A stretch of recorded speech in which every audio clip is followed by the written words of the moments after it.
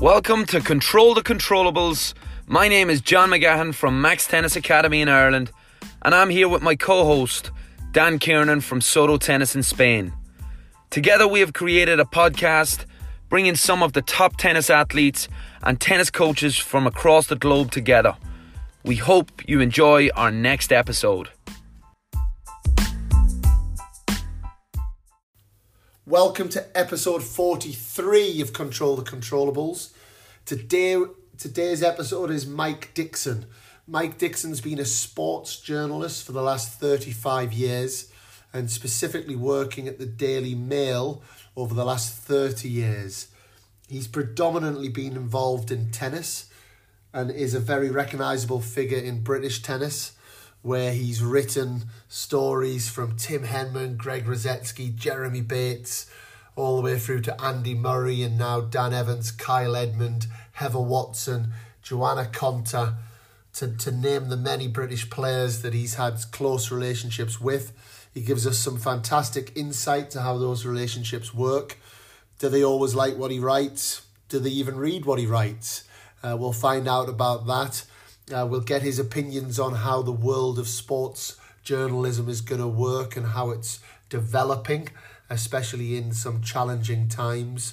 And real favourite of mine, he was in the Wimbledon press box when Andy Murray won Wimbledon in 2013, and he turned with the fists to the press box. Mike talks through how that felt and also a conversation that he's had with Andy on that. It's a fantastic listen. Mike speaks incredibly well, as I'm sure you would imagine for a journalist, and I'm really thankful that he gave us his time, and I'm sure you guys will enjoy the episode. So over to Mike Dickson. So Mike Dickson, a big thank you for coming on to the show. Welcome to Control the Controllables. Hello, Dan. Hi, nice to speak to you. And for our listeners, Mike, so Mike Dickson, there's probably a few Mike Dicksons in the world, and there's a few in the tennis world. So this is sports journalist Mike Dickson, 35 years as a journalist, 30 years at the Daily Mail. And in the tennis world, I know when I look back, Mike, even to kind of my playing career, I remember back in Miami in 1996, meeting you. We were over there for the Lipton Championships as a bit of a training camp, and Tim Henman was playing there. So you've certainly been in the tennis world for a long time. Yeah, that was sort of my first innings in tennis, actually. Right. I've done a few different things since then. I was the cricket correspondent for 9 years, pretty much. Yep. For a period after that, and I've been very lucky, really. I've had quite a varied career. I've really pretty much covered every sport. I'm not sure I've ever done darts. That's possibly the only sport I've never done. So, but tennis has been my I suppose my kind of bread and butter since I got onto the Daily Mail. I actually started just on my local newspaper as a news sort of cub reporter, if you like. Yeah. I sort of came up the old-fashioned way, really. Sadly, it's a route into journalism that doesn't really exist anymore because of the decimation of local papers, which is a bit sad. But anyway, that's kind of the way I did it. It's probably people do it different ways now, but certainly, yeah, it's fair to say that tennis has kind of been a fairly constant factor. Yeah. Well, to the listeners with a good ear, they would have picked up you saying that was when I started my innings in tennis. So there's obviously a passion for cricket in there as well that you use in such terminologies. Well, I say kind of first innings. It is a cricket. I suppose you could say it was the first set, I suppose, as well. But yeah, I do. It's certainly true for me anyway, and actually, it's true. I think for most kind of sports journalists that it's quite rare that you find someone who's only interested in one sport. I growing up was, I just love sport. And used to play lots. Sadly, I'm not in a physical state to play as much stuff as I would like now, really. But I like all sports, but obviously tennis is very much is the one that's kind of been a huge interest to me. But it'd be wrong for me to say it's actually the only thing I'm interested in. Yeah, and I think for a sports enthusiast to be able to write and be around such amazing sport and events. And one of the things I've loved about doing this podcast is showing that, well, tennis is a vehicle, but also sport as a vehicle into many different things and different ways, and showing lots of different pathways. It must be incredible to have that journey for 35 years to be writing about things that you're so passionate about. Well, I mean, I think it's always great in life to follow your interest. I mean, I'm interested in plenty of things outside sport as well. Yeah. But I've always just always really liked sport, and I'm kind of fascinated by the psychology of it as well, particularly that, particularly looking across different sports, and you find certain common denominators, amongst really top sports people, regardless of whatever technical skills that they have. They often have the same or quite similar mental characteristics as well. And it's kind of an education, actually. Absolutely. To learn, I think it actually helps you, covering one sport, to have been familiar with others as well, and to have learned lessons from different sports. I think, by the way, it's a really good thing for young tennis players to maintain an interest and do other sports when they're young. I mean, obviously, tennis is quite an early specialization sport. Yeah. But I think it's certainly a healthy thing up to the age of 14, 15, to things like spatial awareness and the way your body develops and muscle memory to learn different movements from different sports. I think is only helpful. Yeah, well, we just need to look at the current crop of British tennis players. If you see Andy Murray play football, you see Dan Evans play squash, you see him play golf, they tend to, Johnny O'Mara, I believe, is kind of plays off 2 or so in golf. Tim Henman was his scratch golfer, I think, so I'm always a big believer that in all sports, it comes down to controlling time and controlling space. And you can almost spot the player. We've got a girl at the academy, Ali Collins, fantastic eye for tennis, but she's a fantastic footballer, and you can see it from quite a young age. So I completely agree with that. Mike, I'd like to 2020. There can't be many years you've had like 2020 as a journalist, as a sports journalist, and I know, I think it's easy to jump into COVID, but if I go back even a little bit back from that, because I believe you were in Australia, there was the bushfires that actually were this year. It seems like a lifetime ago, but how's 2020 been for you, and how did that start in Australia with the bushfires? Well, I and a couple of colleagues actually went early this year to Australia because it was the inaugural year of the ATP team event, which I thought was certainly the first year was worth covering. And as you rightly say, there were these bushfires, and there were some mornings you'd wake up in Sydney and the whole harbour would be sort of caked in this awful smog. And that obviously was a recurring theme pretty much till halfway through the Australian Open, when thankfully they died down a bit. Came back to England, and there were terrible floods, if you remember, at the start of the year. Yeah. So it was like January raging fires, February floods, and then March disease. Yeah. So kind of interesting start to the year. Actually, the last sort of major sports event I covered was part of, because I do other stuff other than tennis as well, was the Cheltenham Racing Festival, which was about the 10th to the 13th of March. Yes. And that was really one of the most surreal weeks I think I've ever had, because it was almost like the sort of band playing on the Titanic. You just had this sense that everything was about to come crashing down. It's obviously a separate issue whether they should have staged it at all. But it was, that was a very, very strange week. And actually, tennis-wise, if you remember, it was the start of that week. Indian Wells was the kind of first domino to fall. And by the end of that week, pretty much, it's just fallen like a house of cards, really, the whole world of sport. Some tennis events just cancelled midweek that week, and we haven't seen a ranking event since. So, yeah, it has been a very strange year for sure. I have to, Mike. I was having a little look. I like to do a bit of research on our guests, and I've thought you often pick stuff up from their Twitter feeds, and I know you're pretty active as a journalist. You have to be on Twitter. And there was a picture I came across, which I had a big smile on my face. And you've brought up Cheltenham, and it was a picture of the hand sanitizer dispensers. And you wrote on the picture, "I can't help thinking this is a little bit like farting against thunder." And I thought it was a great comment. So I guess you've touched on it, but you must have really felt. Did you feel, what am I doing here? Even were you having those feelings? It was hard to know exactly how to feel at that point.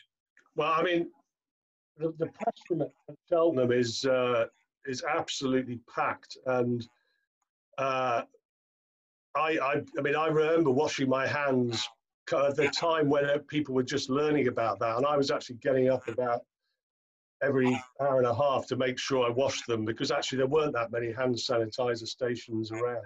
And obviously that was very early days, and a lot of this stuff with COVID, hindsight is a wonderful thing. But it was a strange week, and people are absolutely packed together there like sardines. Although already at that week, there was a sense of people keeping their distance a bit, and it definitely wasn't as packed as normal Cheltenhams. I've covered quite a few now. So it was a very surreal week, and the beginning of that really very unsettling period. I think we all felt really the sort of second half of March, first week of April, when no one was really quite sure what was going to happen. Yeah, and what's COVID meant for you personally, and also I guess sports journalism as a general? Well, I mean, personally, it's been quite tolerable, but I'm aware that I live in, relatively nice circumstances.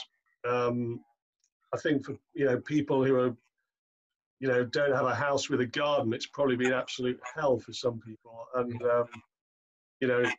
taken a toll that probably won't become apparent maybe, for another 6 months possibly. Professionally, it's been strange. I mean, at times it kind of gets you down when it seems that every story you're writing about is, will it, won't it happen, and stuff being cancelled, which is, it's kind of, I think there's been more sports news around generally, not just in tennis. We were all a bit worried it would all dry up, but it just seems there's been so much fallout in every sport from this crisis that actually it's kept sports journalists pretty busy. Yeah, there's been a lot of hot topics, hasn't there? And it would be good to hear your thoughts on a couple, actually. So if we talk about, obviously one of the big ones in tennis has been, there's been Novak Djokovic, and a couple of the guys had said, look, we need the money to start spreading a little bit lower in the game. I think it's a statement that we've all known for a long time, and an issue we've all known for a long time. As someone who's really, I guess, tennis journalism happens at the height of the game, really, for the most part. I'm sure you yourself, you've done a great job over the years to kind of try and get the lower end of the game into the news as well. What's your take on that? As I guess we watch the rich get richer and the poorer get poorer in the sport of tennis. Yeah, I mean, it's quite interesting to reflect that actually this kind of rich v poor thing actually started pretty unrelated to COVID in Australia. If you remember, there was the controversy about the qualifiers in Australia being made to play in the smog, and the Slovenian girl, she had sort of collapsed on court. So that was kind of a precursor to it. I mean, my sort of take on that is that, everyone can talk the talk, but let's see people walk the walk. Will will the top players, when it comes to it, the acid test is will they be prepared to forego these enormous winners' purses and this sort of top loading of the prize money to help out those lower down the food chain. I mean, the tournaments, I think, will go along with it, providing the top players kind of give it their blessing. I mean, I think everyone's going to have to get used to the idea of earning less prize money, certainly for the next 2 or 3 years. Yeah. Because corporate sponsors and things like that are bound to cut back. Revenues are going to be down. And, you know, players are probably going to have to suck it up for a couple of years. I do think that it has been slightly absurd that players, you know, to these winners' purses, which can be, you know, $3.5 million or you know, $4 million or whatever. I think they have got out of proportion. I mean, obviously what you'd like to see are things like challengers paying a bit more of a living wage, so to speak.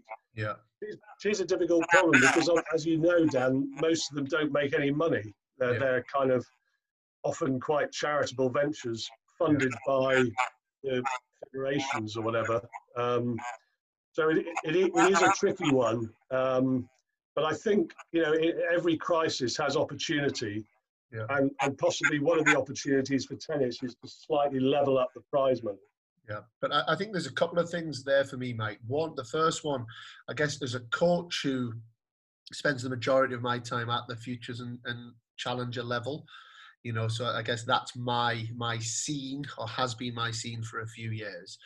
It's not just the prize money, I think. It's also, I think it's the insensitivity of the likes, and not to jump on Djokovic, but him coming out about the US Open and saying we can't possibly play without having physios, doctors, hitting partners, you know, all of that, the whole team, because the reality of the sport up until probably the top 40, top 50 in the world is you're lucky if you're traveling with a coach.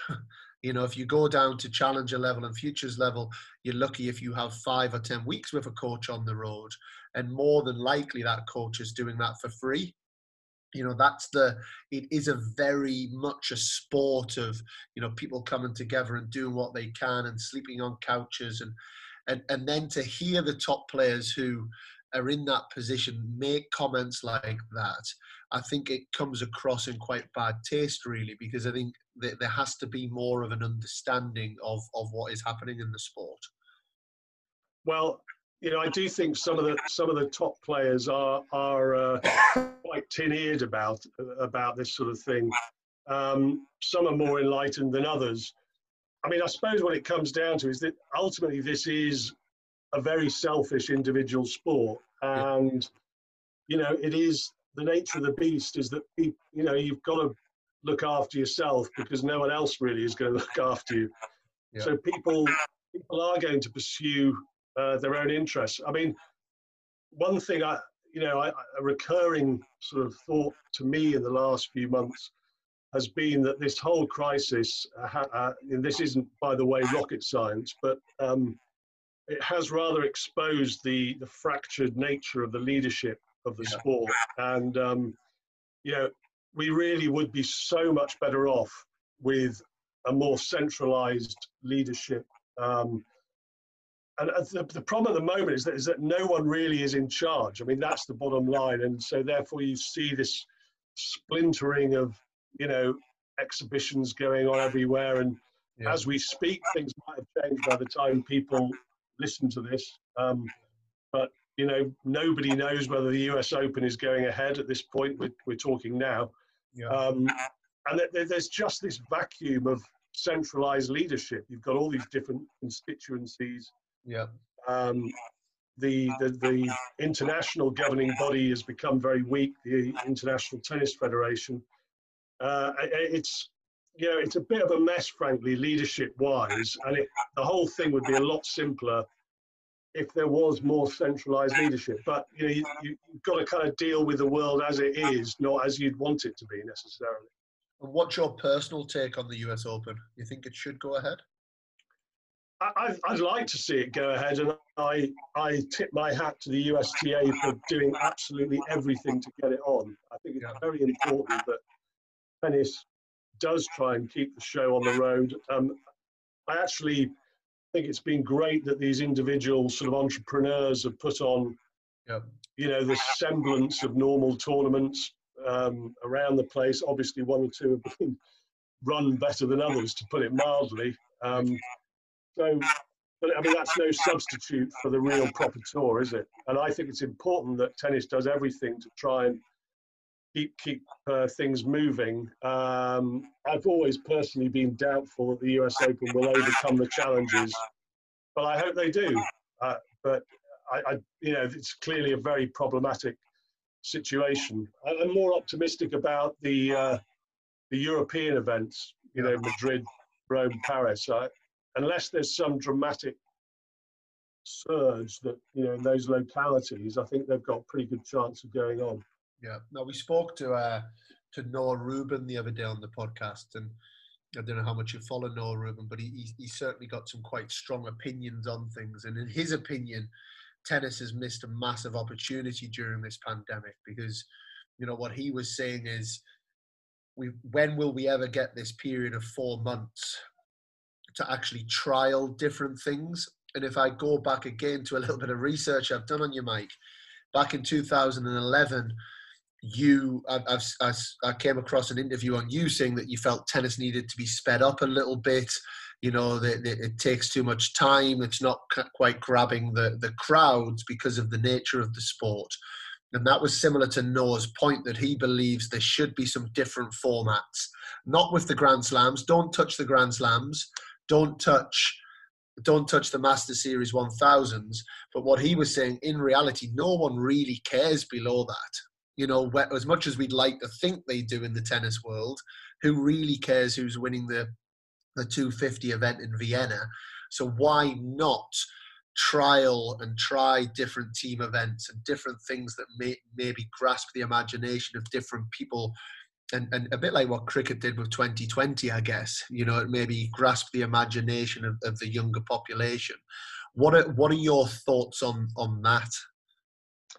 Well, it's quite an open-ended subject, Dan. But It is.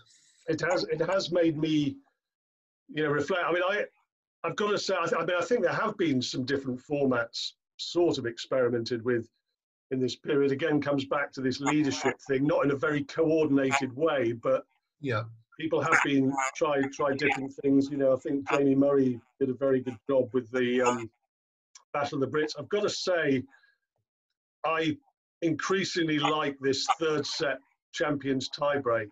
The world's most popular sport by a mile is football, as we all know, and that lasts for 90 minutes. And I've often thought there's a kind of message in there that that's sort of the kind of length of a contest that people like. I know people point to Test cricket, but that's a whole different rhythm and a different sport. I personally am kind of coming more around to that, and I do think that this issue of dead time is, something that the game has been very slow to deal with. Things like these ludicrously long toilet breaks and the sheer volume of them. Yeah, quite interesting. When you watch, you can watch some of these events on Facebook, and you can actually see the numbers of people watching at any one time. And I remember seeing this with the Fed Cup, when they put the Fed Cup on Facebook. Yeah. When somebody went off for one of these toilet breaks, you could actually see the numbers of people leaving the broadcast. Yeah. And they'd often drop by like 25, 30%. I'm amazed the TV companies, in fact, I can only conclude that they just don't care enough, that they haven't been hotter on this. And these stops and starts. Also been interesting watching the highlights of, during Wimbledon, of the older matches, the matches from 30, 35 years ago, how much quicker they were played. Right. But yeah, I do. I mean, I kind of broadly agree with people who think that the game, in terms of modern attention spans, that it does need to be speeded up. I mean, I think there are other ways, by the way, that tennis could make itself more popular that actually you need to think more laterally about. Yeah. And what would they be? Well, I think one big thing, and I'm sort of speaking from experience of always trying to take tennis to a mainstream audience, and that is, the nature of interest in tennis. It has quite a small, hardcore following that kind of go deep into the sport, but it has an extremely wide fan base in terms of people who are kind of casually or vaguely interested in it. Yeah. You look at, say, the big names in tennis are incredibly well known to a very wide audience, but you don't have to go too far down the food chain for it to become quite niche. I mean, I do think one thing that really does shift the dial is when there are sort of edgy personal rivalries, and that is the kind of salt and pepper of the game. And where you can't sort of tell people to dislike each other, but there's no doubt that the dial really is moved when there is a kind of a bit more of a personal edge to a rivalry. And I think sometimes, particularly on the men's side, you kind of get the impression that it's a little bit of a cozy kind of corporate mates club, all slapping each other on the back and telling each other how wonderful they are.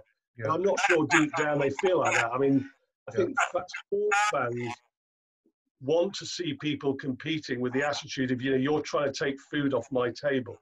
Yeah, yeah.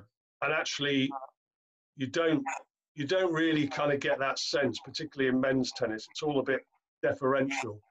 I think I'm not quite sure how you can engender that, but I think players should feel free to express themselves more, and perhaps behave more badly, because things like racket throwing, whatever. I mean, I'm not saying that one should do it or tell young players it's a good thing to do, but there is no doubt it kind of turns people on, Tennis is in a battle with other sports. Yeah. An absolute battle to the death for public attention, and it can look a bit straitjacketed at times. Yeah, well, if I go last year at Wimbledon, and I was there with Evan Hoyt, Evan Hoyt and Eden Silver had their fantastic run in the mixed doubles, so I was there for work-related reasons. However, I made sure that I got a ticket for one match last year at Wimbledon, and it was Rafael Nadal against Nick Kyrgios. That was the match. That was the ticket. Obviously, we're talking about maybe people want to see the men's and women's final. But outside of the final, I believe that was the most watched match during Wimbledon. And that is the good guy against the bad guy. That is the dislike for each other. It's all of those things that you're talking about that does turn people on about tennis.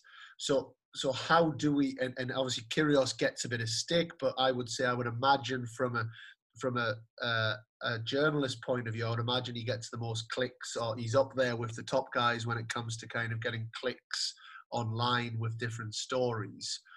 How do we create more of them? And you touched on it there. How does tennis battle against other sports? What can they do to kind of pierce through the other sports within the media? Well, I mean, it always makes me laugh when you hear people saying Kyrgios is bad for tennis. I mean, it's absolute rubbish. I mean, I'm not endorsing some of the dafter things he does or says, but the idea that he's turning people off tennis, I just don't buy that at all. And you're right, he does. You can actually see the numbers of clicks on stories and things like that with the internet. But there is a fascination. I personally would like to see Nick actually back it up a bit more by fulfilling what is an extraordinary talent, because I think people sometimes overlook the fact that his talent is off the charts, but you get the whole package. I mean, how you do this, I do think Roger and Rafa, they've obviously done an incredible job driving the sport forward. you know, I think they have slightly, players have taken their lead from this kind of cordiality that they have most of the time between them. I just think players should be encouraged to, you know, speak their minds a bit more. And, you know, I mean, I remember the Sharapova Serena Williams match at Roland Garros that never was actually, because Serena pulled out injured. I mean, the anticipation for that was like some, I mean, sadly, it was called off about half an hour or an hour before the start. But I mean, the anticipation was like a heavyweight world title fight. You know, it was amazing the attention it got. I mean, you know, possibly have two different locker rooms so people don't have to change alongside each other. If I was a top player, I know part of me would think, well, do I really want the hassle? There may be a player here I've got beef with, but do I really want the hassle of having a feud with him if I've got to sit like 30 weeks a year changing 4 spaces along from him in the same locker room? I don't know, maybe that's an idea that needs looking at. You know, I'd like to see, I think team events are great, you know, because they sort of engender a slightly tribalistic type interest. There are things that tennis could do, but the sport has to be tireless in looking for ways in which it can reach a wider audience in 2020 in the face of huge competition from other sports. I did an interview with Patrick Mouratoglou a few weeks ago, and I mean, a lot of people, he gets quite a few people's backs up, Patrick, in tennis. Some people don't agree with him about stuff, but I actually think he talks 80%. I think there's a lot of sense in what he says and talking about trying to innovate. Should never be afraid to innovate. No, absolutely. Is it though, if as we're talking, it's kind of hitting me, obviously, where everyone says the media shapes our thoughts, you know, in lots of ways. Yet we're talking about trying to innovate, bring more stars to the table, you know, spread the wealth across the board of the sport. However, in the media, you're battling with other sports, and you've probably got 4 or 5 girls and guys that you know are going to sell in terms of a story, and as journalists, you're under pressure to probably get those clicks, I would imagine, and to show that the story is people want to read. But does that not then just contribute to the fact that Federer, Djokovic, Williams, Sharapova, you know, that these guys then are just the real, those are the household names. And unless we have more household names, there's not the demand, and it's hard to then get more finance into the bottom end of the game. So kind of the game needs the media to help spread that. But I guess the media is fighting with other sports, so it's hard to do that. I don't know if that makes sense. Well, I mean, tennis is in a, you know, very interesting position and very unusual position right now, in that the men's game have had these three amazing players, and they've obviously, there's huge interest in the whole, that galactic battle between Djokovic, Federer and Nadal, see who can end up with most Grand Slam titles. Honourable mention for Andy Murray and the often underrated Stan Wawrinka in that as well. And obviously Andy has been incredible for British tennis. But they've also, the big three have sort of acted as bed blockers, if you like, if you're talking about, compare it to a hospital. They, you know, they're stopping other players establishing themselves as stars. And then on the women's side, there's been this very strange situation. You've got this one absolute superstar, and then you've had this whole spate of players winning a slam, and then everyone hopes they're going to establish themselves as a bona fide superstar, and then they fall away. I mean, not picking at Ostapenko, for example, Darby Muguruza, who is a absolute superstar potentially. But, you know, for whatever reason, she's had these amazing tournaments, and then she kind of sinks without trace. And there's been I'm not sure anyone could. It's not like anybody's fault particularly, but it just that's the way it's been in women's tennis for a while, and that hasn't helped that. So it's been a very unusual scenario for tennis. I don't think you could ever really knock a situation where you've got this sort of amazing three-way thing between Federer, Nadal, and Djokovic, but it's a bit of a downside as well.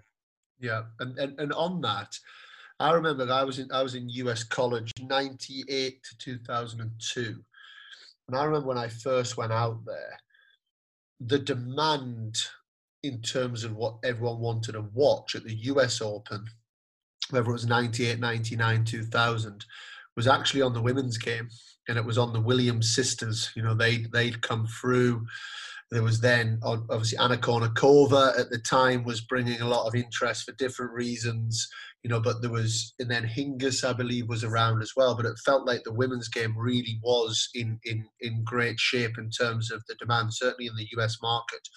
What's your take on the big argument around equal pay on men and women within tennis? Well, you're right that it was a cyclical thing, and there was a real high watermark for women's tennis around the time you're referring to, and it coincided with a low watermark possibly for the game, because you'd had a certain amount of stars dropping off. You had some quite odd winners of the men's game around that time, didn't you? And I think actually possibly in a few years' time, we might go through that sort of period in the men's game once again. I mean, the equal prize money thing is, it's a very long, nuanced debate and quite an emotive one. I mean, partly there's the economic argument. I think it's absolutely right that the slams have equal prize money. Absolutely. The tournament's lower than that. I think it is a bit more complex and nuanced, and particularly now with the coming economic issues, because I'm afraid I'm quite bearish about the economy of the game below the Grand Slam, certainly for the next 2 or 3 years. Yeah. And people are going to have to cut their cloth accordingly. This was discussed particularly sort of early on in the crisis. In an ideal world, you could see huge benefits of WTA and ATP merging and combined offerings, media rights and things like that. Yeah. Been around a while. Whether it will actually survive the collision with reality, vested interests and selfish interests, I'm not so sure. But it would be great to see it happen, and sort of to bring the game together like that. I'm just not sure in reality. And I think you may find that the objections would come from sort of a bit lower down the scale of the men's players, because obviously the very top men's players have got more money they know what to do with. Yeah. It's kind of less easy to make concessions when you're ranked 75, 80 in the world, and you're thinking, well, I may have 3 years in the top 100 to make as much money as I can. Yeah. That's going to give you a slightly different viewpoint, possibly. Yeah, no, absolutely. I mean, I think the one thing I have to also say, Mike, is I think tennis is the leading sport in this. I think if we look at equality in cricket, golf, rugby, football, it's basically non-existent, and it's almost not even part of a conversation. So I think tennis. I've had this discussion a lot over the years, and I guess my kind of very shortened version of where I've got to is Wimbledon, US Open, any kind of men and women's tournament that come together, there's no way of distinguishing who's coming to watch who. So it's part of the event. Part of the event that makes Wimbledon great is there's men and women. Fantastic. And any men who are 40, 50 in the world that complain about that, they ain't there to watch them. They're there to watch higher level women than they are to watch someone 40 in the world. So that has to be equal. And then my thing on it is take men and women away, and it's what you're touching on there. It's if there's a tournament in Austria next week and there's a tournament in Germany next week, which if that tournament brings in X amount through media, TV money, ticket sales, whatever it might be, then the players should get paid the percentage of that. That might happen to be a men's tournament, it might happen to be a women's tournament, and that will depend on how things are at that time and who's attracting those sort of feeds. It would be great to think that they could come together and there could be a kind of global way of working in unison together. And I think even the fact that conversation's happening shows how much more advanced tennis is than maybe some of the other sports. But let's see how it all progresses and moves forward over the next few months, I guess. Yeah. I mean, again, without being boring, it slightly comes back to this central leadership. But there's no doubt that one of the great strengths of tennis has been the fact that it does showcase men and women. Funny enough, I wrote a piece for the Wimbledon programme that no one will have seen. Actually, it went online, in fact, but in terms it didn't go in the programme because the programme wasn't there, about the whole advent of women's tennis in the early 70s and the original, they're known as the original nine. And it's an amazing story, it's the courage that they showed. Absolutely. And to establish it all. It's a remarkable story. I'd very much recommend, by the way, the autobiography of Julie Heldman, who was one of the original nine. Wrote an extremely good book about it. Anyway, we digress. Sorry. No, not at all. No, I think it's a great. Like you say, it is an emotive subject, but it's an important one as well. British tennis. Now, my thing with British tennis, I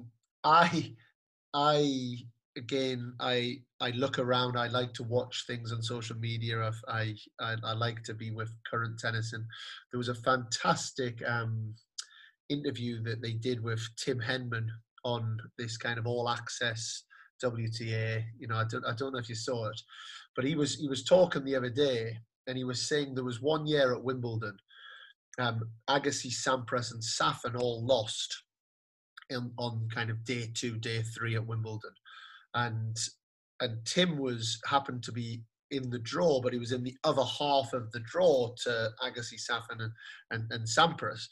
Yet on the Thursday morning, he came into Wimbledon, and there was all the players were showing him these articles and saying, "Tim, have you seen the article? Have you seen this?" And he said, "No, I don't read the paper." And somebody showed it to him, and the headline, I think it was of the Mirror, and it said, "Tim ... if you choke this year, we will never forgive you." And this was on day 3 of Wimbledon. So I guess being part of that, and I think you've always written very fairly, Mike, so this is not kind of bringing you into that same equation, but how has that pressure cooker been in British tennis over the years? Tim Henman, obviously Andy Murray was a big one as well. What was it like to be part of that? And do you think it's been fair the way that the media has portrayed it over the years? Well, I can claim, I know that Tim Henman story. I was actually covering cricket at the time, so I can plead not guilty to that. But I kind of hear where he's coming from. Again, it comes down to numbers, doesn't it? I mean, I think Andy was incredibly resilient. He was head and shoulders above his peers in British tennis. As was Tim for a time, although Greg was around a lot of it. And that's why it would be great if we could just get some kind of volume of players. I mean, we're not in too bad a position now. The men's game, with Dan and Kyle are up there. Cam Norrie's not that far behind, and hopefully, Andy might have a year or two when he's, back, towards the top at least. But it is difficult. It's not the only country, by the way, where it happens. I think it is quite pressured for anyone who's sort of the great home hope. But obviously Wimbledon, which attracts massive mainstream attention, that kind of has a huge multiplier effect. I mean, you've got to say, Tim couldn't have affected him too badly because his record at Wimbledon was pretty good, wasn't it? You know, and he did have a lot. I mean, the other side of the coin is that obviously you get huge amount of crowd support at Wimbledon, which you wouldn't necessarily happen at, say, Flushing Meadows or somewhere. But I mean, I'm always aware of trying to freight people with enormous expectations. It's almost like you want to keep them a secret, really, for as long as you can. And players can help themselves, I think, sometimes by how they conduct themselves. It's not, by the way, a reflection on Tim, who had an amazing career. But I think sometimes the way you deal with the media as a player can sort of have an effect on that. But I think I said it before, you kind of have to deal with the world as it is, not necessarily how you'd like it to be. Yeah. And have you had any run-ins with players that they've taken offence to maybe something that's being written, or do the players read it? Do they react to these stories? Yeah, I mean, that has happened, and it's part and parcel of the job. I remember as a young journo, a much more experienced colleague saying to me, if you're not upsetting anyone any of the time, you're probably not doing the job properly. Absolutely. Now, that's not to say that I haven't made mistakes or misjudgments, because I have. Everyone does. And these days, with the sheer amount of words that one is expected to churn out, you're more and more open to making a mistake. So I hold my hands up to that. But you try and walk the line between being kind of fair, but you're not there as a cheerleader.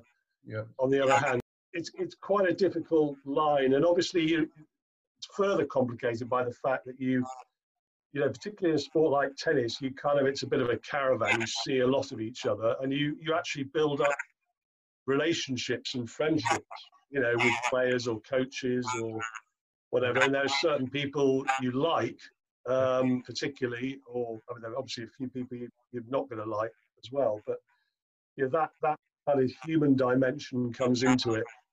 So it's quite a nuanced, complicated process. Yeah. And were you in the press box when Andy won Wimbledon for the first time? I was, yes, yeah. What we mean when he shook his fist at the press box? So he turned. So yeah, obviously he turned to the press box. What was your take on that at the time? Well, I've asked him about that, and he said he was sort of looking for people because he was in the opposite corner to his camp. That he was kind of looking for a few familiar faces. You'd have to ask Andy what he meant. I mean, that's what he told me, and I don't know, but I was there, and I can say honestly that it was it's seared into my memory, that whole, that 13-minute game and him actually winning. It was quite the most emotional that I felt covering Andy in terms of was the US Open, actually, because I mean that was just however long the match was, 4 and a bit hours of just gut wrenching. You thought, is he going to blow it again? And if he doesn't, well, I don't like to use the term blow it, but is he going to have it snatched from him again by an amazing player? Yeah. Literally the whole print run of the Daily Mail was waiting for the match to end. Right, yeah. Get it? Because it was about nearly 2 a.m. UK time. It was, yeah. So the whole thing was kind of quite emotional to watch, and professionally quite testing as well, getting all the words in the right order and getting it I mean, I literally had to press the button the moment he won the match. Wow. And actually that for me probably was the most special moment, because it ended you know, he'd really done it then, and he'd come so close. And I thought, you know, to having lost the third and fourth sets, to then sort of rally in the fifth, I thought was just amazing. Yeah. And how, I guess from a logistical point of view, you know, you're at all of these amazing sporting events, but your job, when it's your job to get something out and you're under time pressure, are you able to enjoy them? Not not really, because obviously you're doing a professional job, and the priority is getting stuff. I mean, New York obviously is a very different challenge to anywhere else, because it's 5-hour time difference, and that often with the paper has its own challenges. I mean, I remember when we won the Davis Cup, which was another kind of real standout memory. You know, I remember I was kind of trying to finish because now we have to write often an online report to go on the whistle, and then you have to go back and sort of write a more considered piece for the paper, possibly, or for the online later. And I remember, I really wanted to make sure I was actually, you know, in the stadium for the moment that we won the Davis Cup, because actually the Davis Cup has got a particular sort of place in my heart for whatever reason. I've always really loved it as a competition. So I kind of said to myself, because the Andy thing when he won the US Open and Wimbledon was just so kind of pressurized and massive, I felt I didn't sort of savor it enough. And I really wanted to be there, and to kind of having watched us lose to Lithuania 6 years previously, which was probably the nadir, I really wanted to be there, you know, for the fact to see us win the title. And do you think with Andy obviously winning in 2013 Wimbledon, do you think that's changed the tone and the vibe of British tennis journalism a little bit? You know, it was almost like for so long, there was always an underlying negative feeling to it, because I guess it was a pretty negative time. You know, there wasn't, you know, people were falling short. You know, there wasn't a whole lot of players that were getting close. But then I guess Andy coming and doing what he's done, and then there's almost seems like there's a few more that have just naturally gone into kind of the higher ranks without too much fuss. Do you think it has changed the way that people write on the sport in Britain? Well, you know, I do think that outside of the actual sort of tennis constituency, if you like, you know, I think people who maybe casually follow it, or who follow other sports and are kind of vaguely interested, they sometimes look down on tennis as a bit of a sissy sport, rightly or wrongly, but I think that's how some people do. And I do think one of Andy's achievements was that he really demonstrated to a very broad audience that what you and I know, which is that tennis is an incredibly hard physical sport that requires an amazing amount of mental and physical attributes. I do think that you know, his success and the way that people saw his work ethic and his physicality, I think that did bring it home to a lot of people that, you know, it's not a sissy sport. It's actually extremely difficult sport that requires multiple disciplines to be mastered. So that, I mean, journalistically, the challenge, I think, when Andy started to do well is that sometimes you try and maybe tell a story about someone else, or, you know, something a bit less obvious. I mean, but what's Andy, you know, it could all be a bit too Andy-centric, if you like. That did happen for a period, and it was a bit of a challenge. But I do think also it lifted the whole profile of the sport, you know, and people took it more seriously. And we had, I think, media-wise, I think it was a sort of golden age, really, sort of 2011 to 2017 or 18. You know, there's no doubt we'll look back on that. And by the way, also, there was much else happening in the game. There's some amazing stories and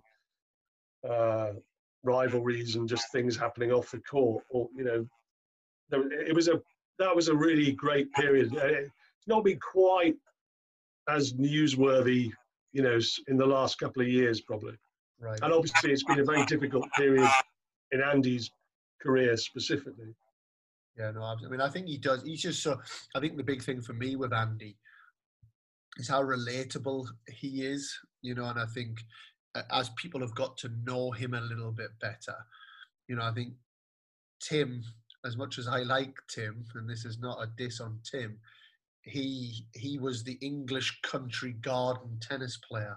His grandma was the first woman to serve overarm in tennis. It was all very, he almost represented everything that people almost thought of tennis. That you have to have money, you have to be from, a certain part of the country. It's a summer sport. It's all of these type of things. Whereas Andy kind of came in with his kind of whinging and moaning, his Scottish accent, and he's a little bit more. And I think then he opened up and cried in 2012 with losing to Federer in the final. And I think definitely more and more people started to associate with Andy. And maybe that's just me coming from the Northeast that has that opinion. But do you think that British tennis has cashed in on that? And how do you think of this? What do you think of the state of British tennis currently? Just to go back to your point on Tim, I do think I hear exactly what you say, and it's not at all Tim's fault. No. I do think Tim elevated Wimbledon. Wimbledon actually went through a bit of a slump in the mid-90s in popularity. I do think Tim sometimes doesn't get the credit, like when he beat Kafelnikov. It was quite a watershed moment, that in 96, I think. And it kind of elevated Wimbledon. That was the start, I think, of Wimbledon growing to kind of where it is now. Yeah. British tennis, has it cashed in? It didn't really have the infrastructure, sadly. I think unlike Germany, when the sort of Becker and Graf boom came along, they had the club infrastructure more in place and to kind of cash in on that. And you saw that. I mean, it's a complicated subject. I mean, the basic answer is no. Clearly, it hasn't happened. I do think Andy and the sort of professionalism of Andy and the Davis Cup success has contributed to a much healthier culture in men's tennis. And you're seeing that with Evo and Kyle, and I mean, there are a few kind of green shoots there. The women's game in the UK, I'm less optimistic about, really. I mean, I hugely admire what Jo Konta has done. She's a very much her own person, and she's worked incredibly hard. But you look beyond her, and obviously there are one or two promising players. But sort of looking at what happened last week with the Progress Tour, I don't think it augured particularly well. That's at the elite level. Yeah. Grassroots level, I think tennis has actually had a bit of a boom from the Corona crisis.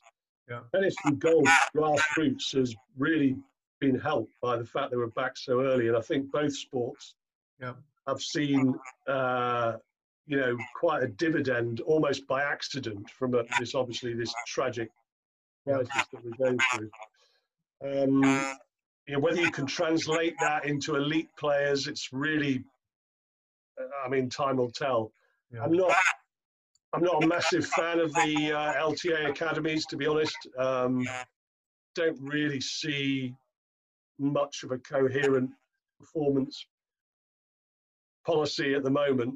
So I think probably, we're going to see some outliers come along, these mavericks.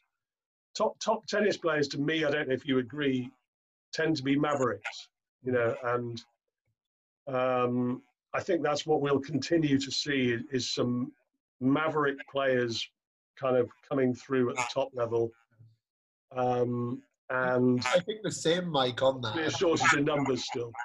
I think actually a lot of top tennis coaches are as well. I've been in Spain now for 10 years.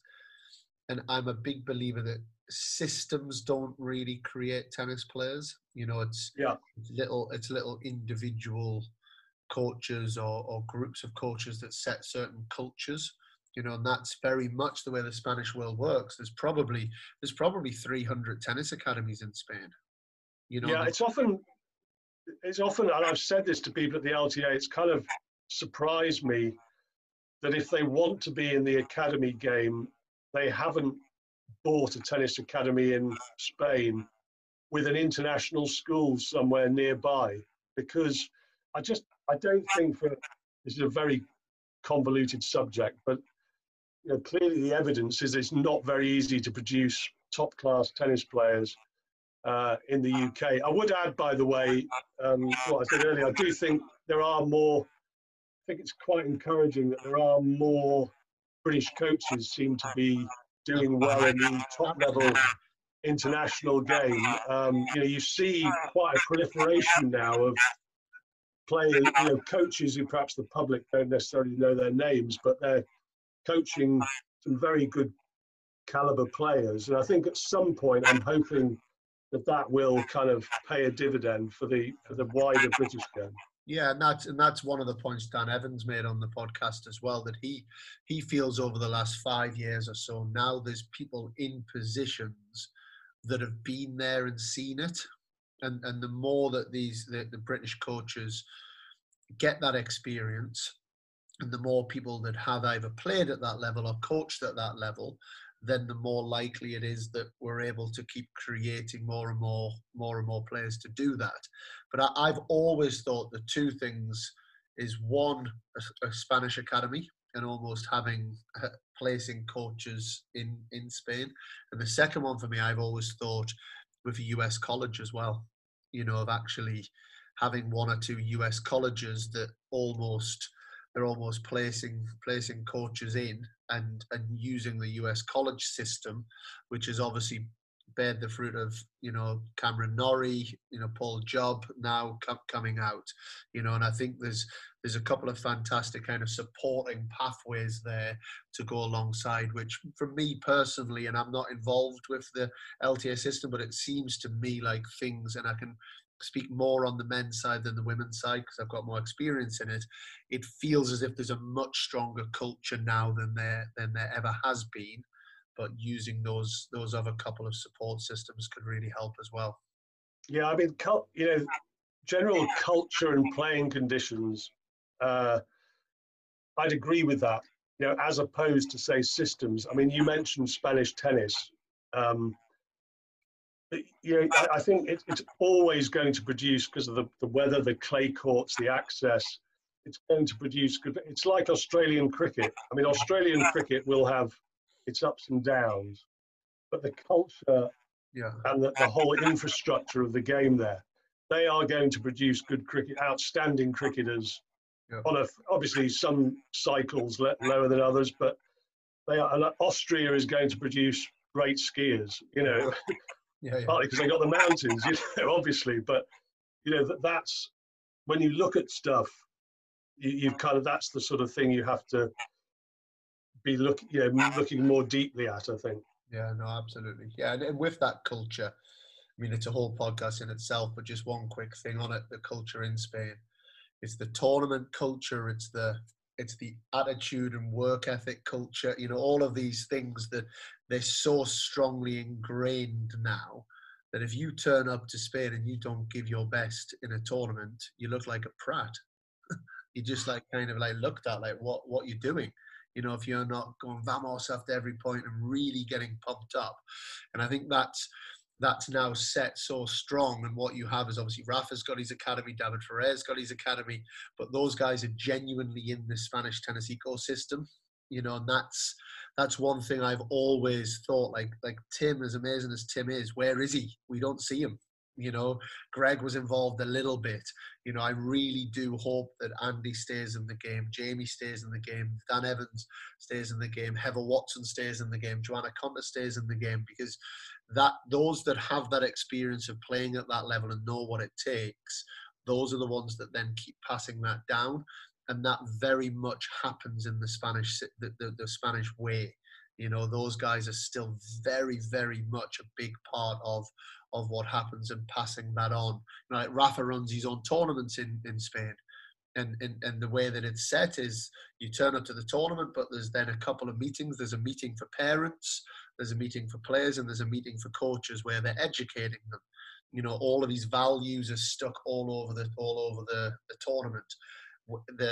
The winner, the top 7 players go to the Masters, but the 8th player goes on who's the best sportsman, best attitude, and also that's judged on the best parents in terms of sportsmanship from parents and from coaches. And it's like the Rafa Prize. So these things are genuinely being kind of engrossed into the culture in Spain, not just putting your name to a tournament or putting your name to something. And I really do hope now we've got a good few people coming through from Britain that can happen in future as well, because I think it goes a long way. Yeah, I do think one thing positive that I've sort of seen, having been allowed into the NTC briefly to look at one of these British tour events. It looks to me like at the end they've spent quite a lot of money on the NTC in Roehampton. It does have a feel now, a bit more of a centre of excellence. I mean, for many years it just felt like a office place with some tennis courts attached to it. Yeah, they've kind of spruced it up, and I think certainly amongst the men that there's quite a healthy kind of buzz there seems to be around there. So, you know, credit where it's due to the LTA on that one, I think. No, and I think Andy and Jamie are going to be spearheading that for years to come. I think they do a great job on it. Last couple of things, Mike. Two things I want to ask you about. Firstly, for someone who's been, obviously we can all look at tennis through our different lenses. You know, I look at it from a coach who's an academy director, tennis players. We had a lot of players on the podcast look at it through their lens. You're looking at it from a different lens as a journalist who's going in, but who has a real good opinion and take on the sport. How have you seen the sport of tennis change over the last 10 or 15 years? And where does it go next? Well, I suppose a big difference, I think that the technical stuff with the strings, I think, have had quite a big influence on how players play. I mean, you would know this better than me, and I bow to your superior technical knowledge, but it almost looks like some players, it's almost impossible not to spin the ball in now, you know, with these, with the equipment that is at people's. So I slightly missed your question. Is it kind of media-wise, technical-wise, or I think just really the game of tennis. You know, you're looking at it from your lens, your point of view. But are you seeing the sport change? Have you seen big changes in the sport? And yeah, I think that would be my question, really. Yeah, well, okay, I'd go back to technically. I think, you know, equipment, strings, the way players play. You know, I think it's been a great era to be a sort of counter-punching baseliner type player. I would like to see much more of a variance in court speed, so you get a different types of players emerging, rather than a group of clones. I think that would be very welcome.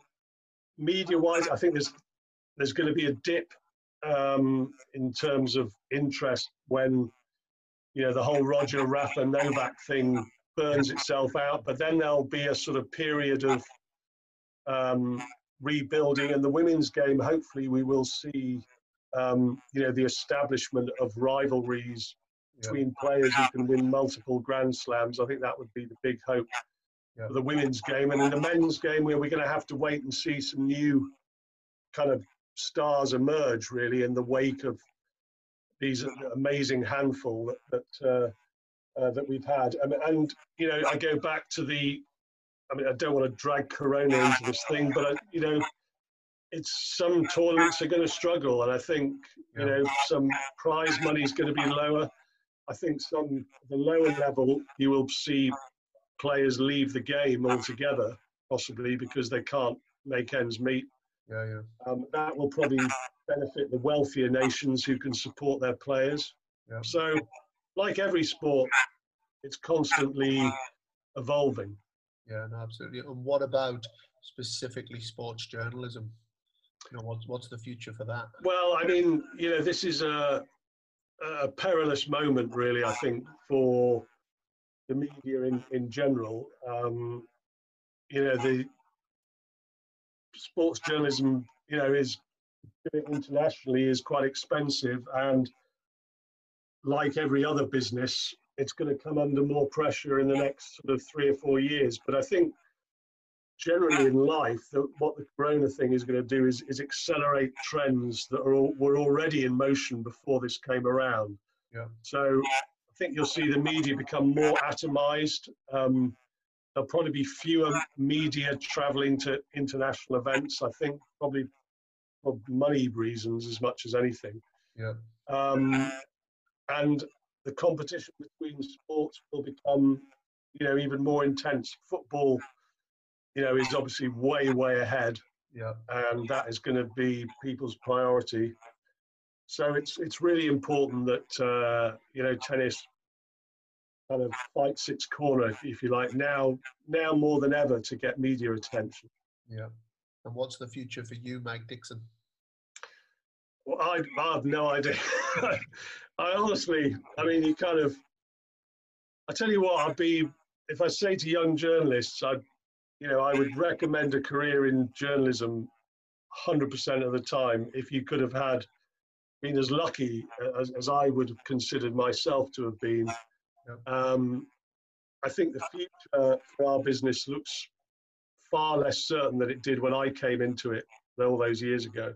So I'm not trying to be a doomsayer because, everyone adapts and businesses adapt. But, I'm not quite so wholehearted in recommending it as a career for someone aged sort of 20 now, possibly, as I might have been 10 years ago. But too late. But it's been a great career. Too late for you to change. Well, I don't know. You've got to be adaptable to thrive. So, I still feel there's a bit of life in the old dog yet, Oh, well, thank you. I mean, on behalf of we've got a quick fire round, but on behalf of the tennis world, a big thank you for not only today, but also the coverage you've given us over the last 30, 35 years, Mike. I know that I'm always very keen to read what you write, and I always like your take. I always think it's very interesting, and I think having people like you in the world of tennis, and certainly in the world of British tennis, is a massive positive. To keep fighting the good fight and getting our great sport out there. So a big thank you for that. Well, that's very kind of you to say. Your check's in the post. A quick fire round, Mike. The ATP Cup or the Davis Cup? Davis Cup. I knew that was coming. Again, I've researched you enough to know that you're a big Davis Cup lover. And I just on a side note of that, what do you think of the new Davis Cup? Well, I worry for it, to be honest. I worry for the economics of it. I actually thought it was quite a promising start last year, but they seem to be very keen to cancel it, or they were pretty hasty. They're almost like they couldn't wait to cancel it this year. And I do think there are some underlying financial concerns about it, and to me, it's an amazing competition that has, I've seen some incredible sport, be right up there with sort of all the memories I've had. And, I hope it can survive this current state that it's in, and then it comes again next year and they finally sort out the absurdity of having 2 team events within 6 weeks.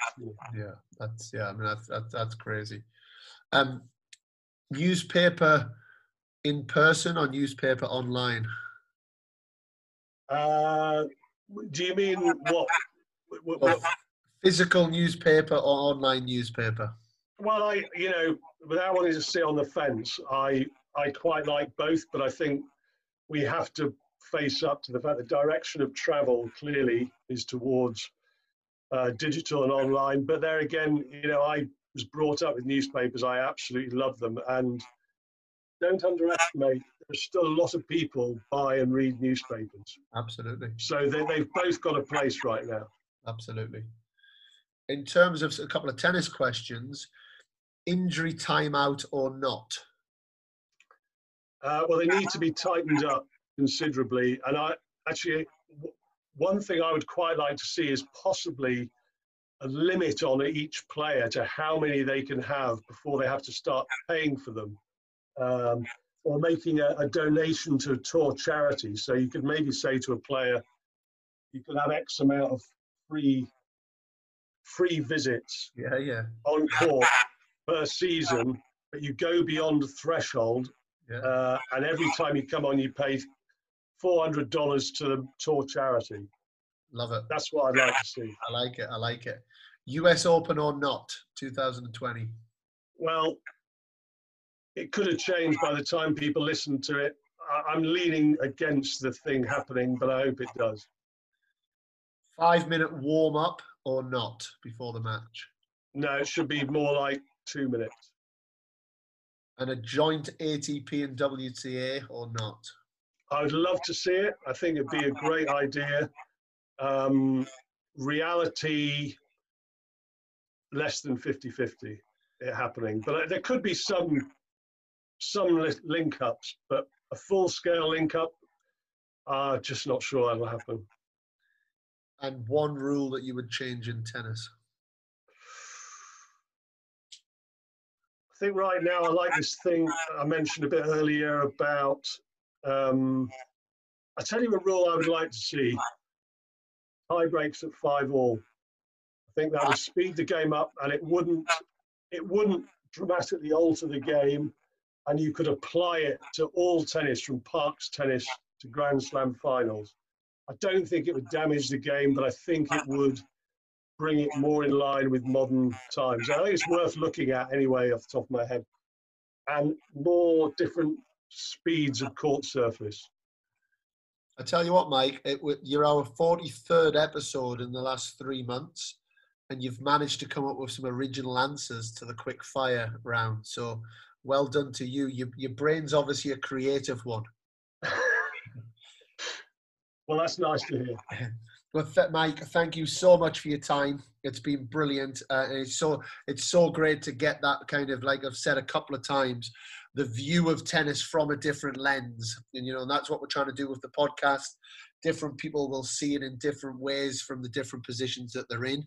And you've been fantastic. So thank you. That's a pleasure. Cheers, Dan.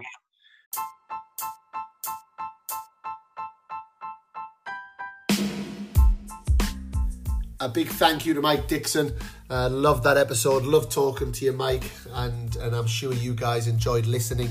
It's great to see that, as I said on the podcast, through another lens, and what great experiences that he shared with us. So thanks for that. Also a big thank you to all of you for listening, and also for the messages that we've been receiving. Myself and John are overwhelmed with all the amazing messages. Really pleased to hear that Mental Health Awareness Week has gone down so well. It is an emotive topic, and it's a topic that we need to get out there more. So please keep sharing all episodes. As we always say, this is not something, we're not asking for anything to do this other than just spend a minute to share with somebody, share with a friend, a family member, and also on the iTunes app, just scroll down, give us a little rating, and if you get a chance to write a review, just so this fantastic knowledge can get out there far and wide, it really helps. So a big thank you, and we've got lots more exciting guests coming your way over the next few weeks. I'm Dan Kiernan, my co-host is John McGann, and we are Control the Controllables.